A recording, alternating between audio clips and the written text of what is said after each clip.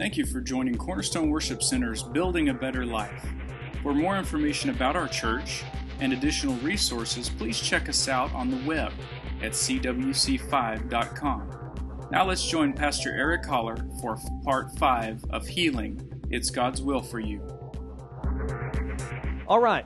Now, this morning, I want us to look into the book of Psalm, but before we do that, as you're turning there, I want to just give you a little recap on some things that we have talked about.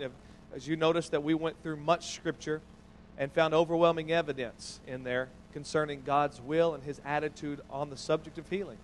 And it's amazing that I found it amazing after doing the studying again, and I've always believed it, but it's so good to see it over and over again in the Word of God that Jesus went about doing good and healing all.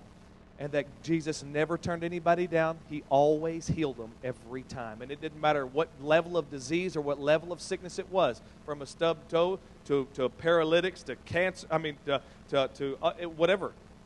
I mean, one reference gives us all kinds of things, that the epileptics, the demon-possessed, the paralytics, those that were sick in their bodies, blind, the deaf. I mean, He healed all of them.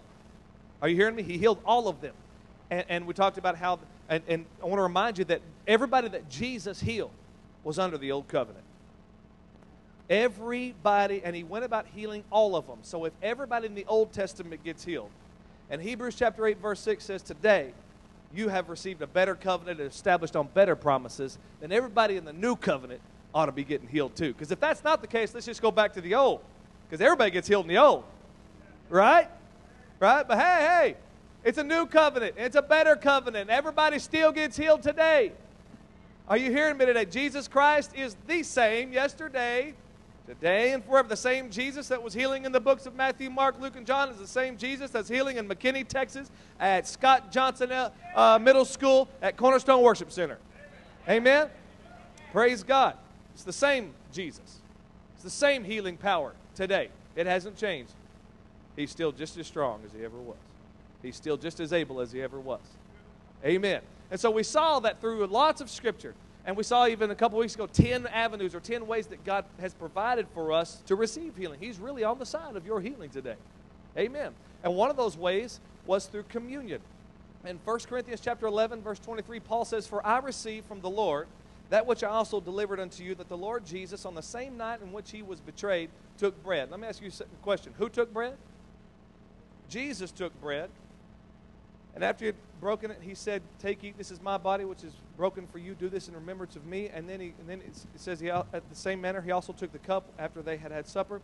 And when He had given thanks, He said, this cup is the New Testament in my blood. Do this as often as you drink it in remembrance of me. Now, who did this? Now, this is something that the Lord instituted. Jesus Christ Himself instituted communion for you and I to be a partaker of.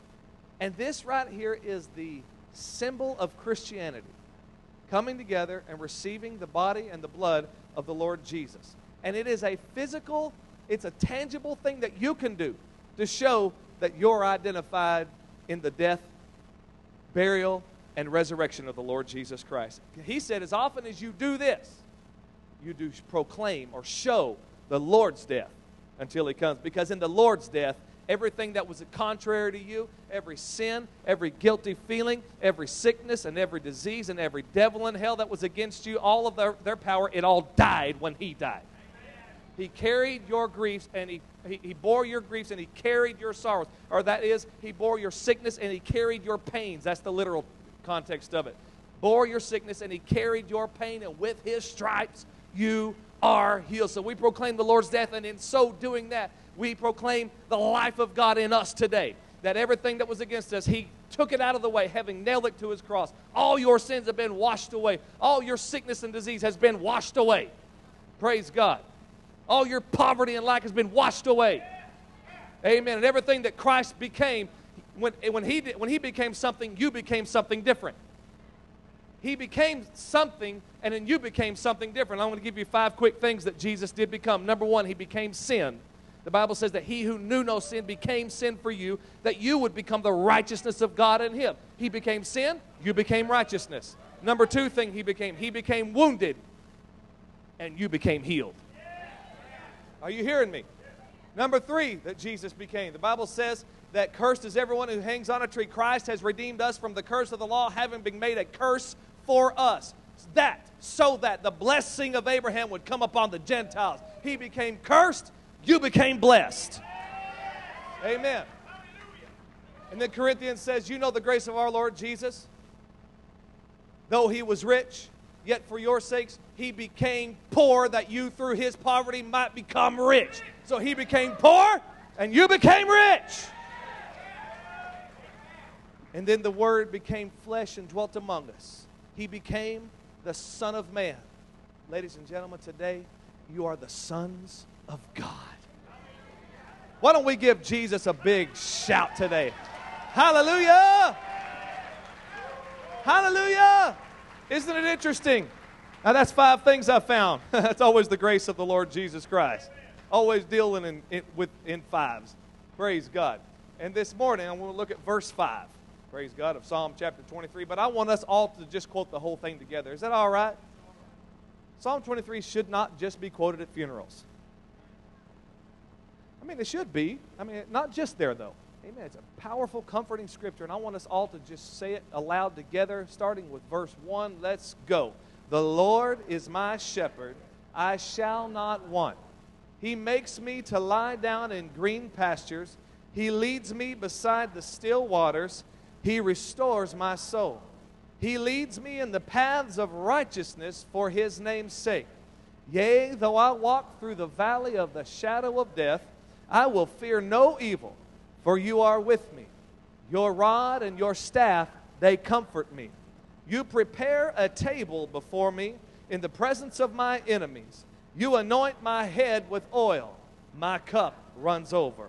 Surely goodness and mercy shall follow me all the days of my life, and I will dwell in the house of the Lord forever. Praise God. I mean, we could just leave right here and have had church, but don't, because we're still having church. It's a wonderful passage of scripture. But verse 5 says something really powerful. It says, you prepare a table. The Lord instituted this. He prepared this table for you today, that you're about to receive today. You prepared. You made a way. See, he taught us in John chapter 6 that when you partake of him, that is his blood and his body, that you have life. And a lot of the disciples that were with Christ didn't understand this saying. They didn't understand. They didn't drink your blood, eat your body. That. Okay, I'm out of here. But Peter understood it. When Jesus turned to his 12 disciples and said, y'all want to leave too? And Peter said, where would we go? You have the words of life. The words of life. You have the words of life. The Word became flesh. Jesus said, I am the bread of life. I'm the bread that came down to you. Praise God. And it's in me that you find everything that you need for life. He prepared this table for us today.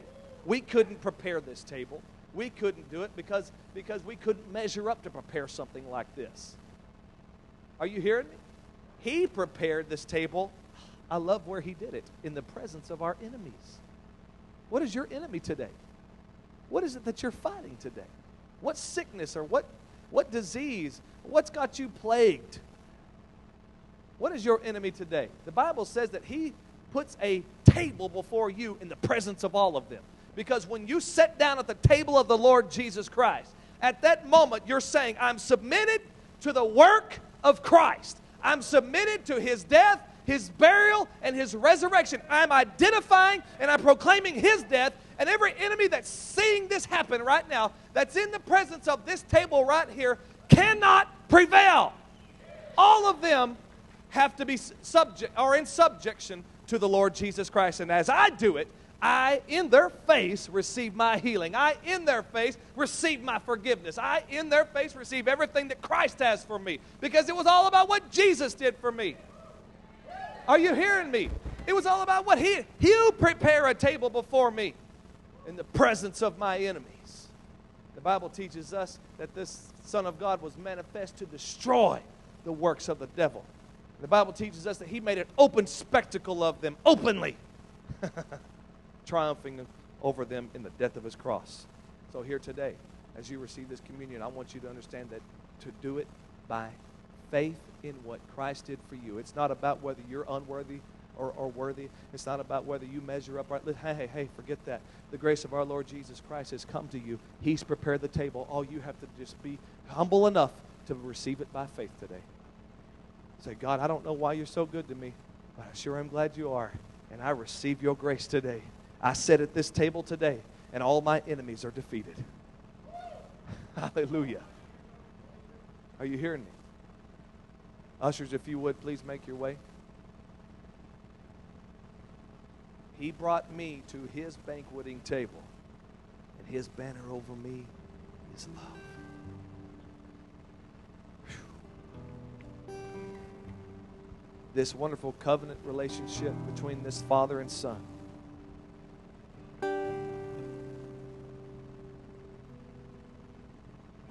God brought you in on this thing by his grace. And all you have to do today is just partake by faith today. Because there's power in this. There's healing in this. Paul teaches us that if we do this in a worthy manner, which is understanding that Jesus Christ is the substance of this whole thing, that you live long, that you have health in your body. So I want you, especially those of you who are here specifically for a healing today, I want you to just, by an act of faith here, the Bible teaches us that we proclaim the Lord's death. And proclaiming the death is that you have the juice or the wine that is separate, which represents the blood, and you have the cracker or the piece of bread that represents the body. And the blood and the body apart from one another is death.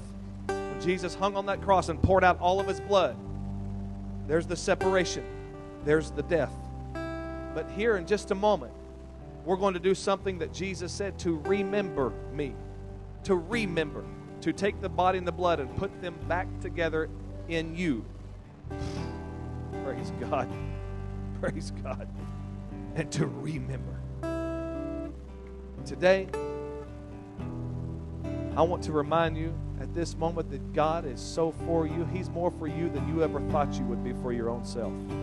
And the Bible says if God is for you, who can be against you? Today we proclaim his death. Today we sit at his table. I say, thank you, Lord, for what you did. By what you did, I get all the stuff that you have for me. Amen. Sing this song, Candace.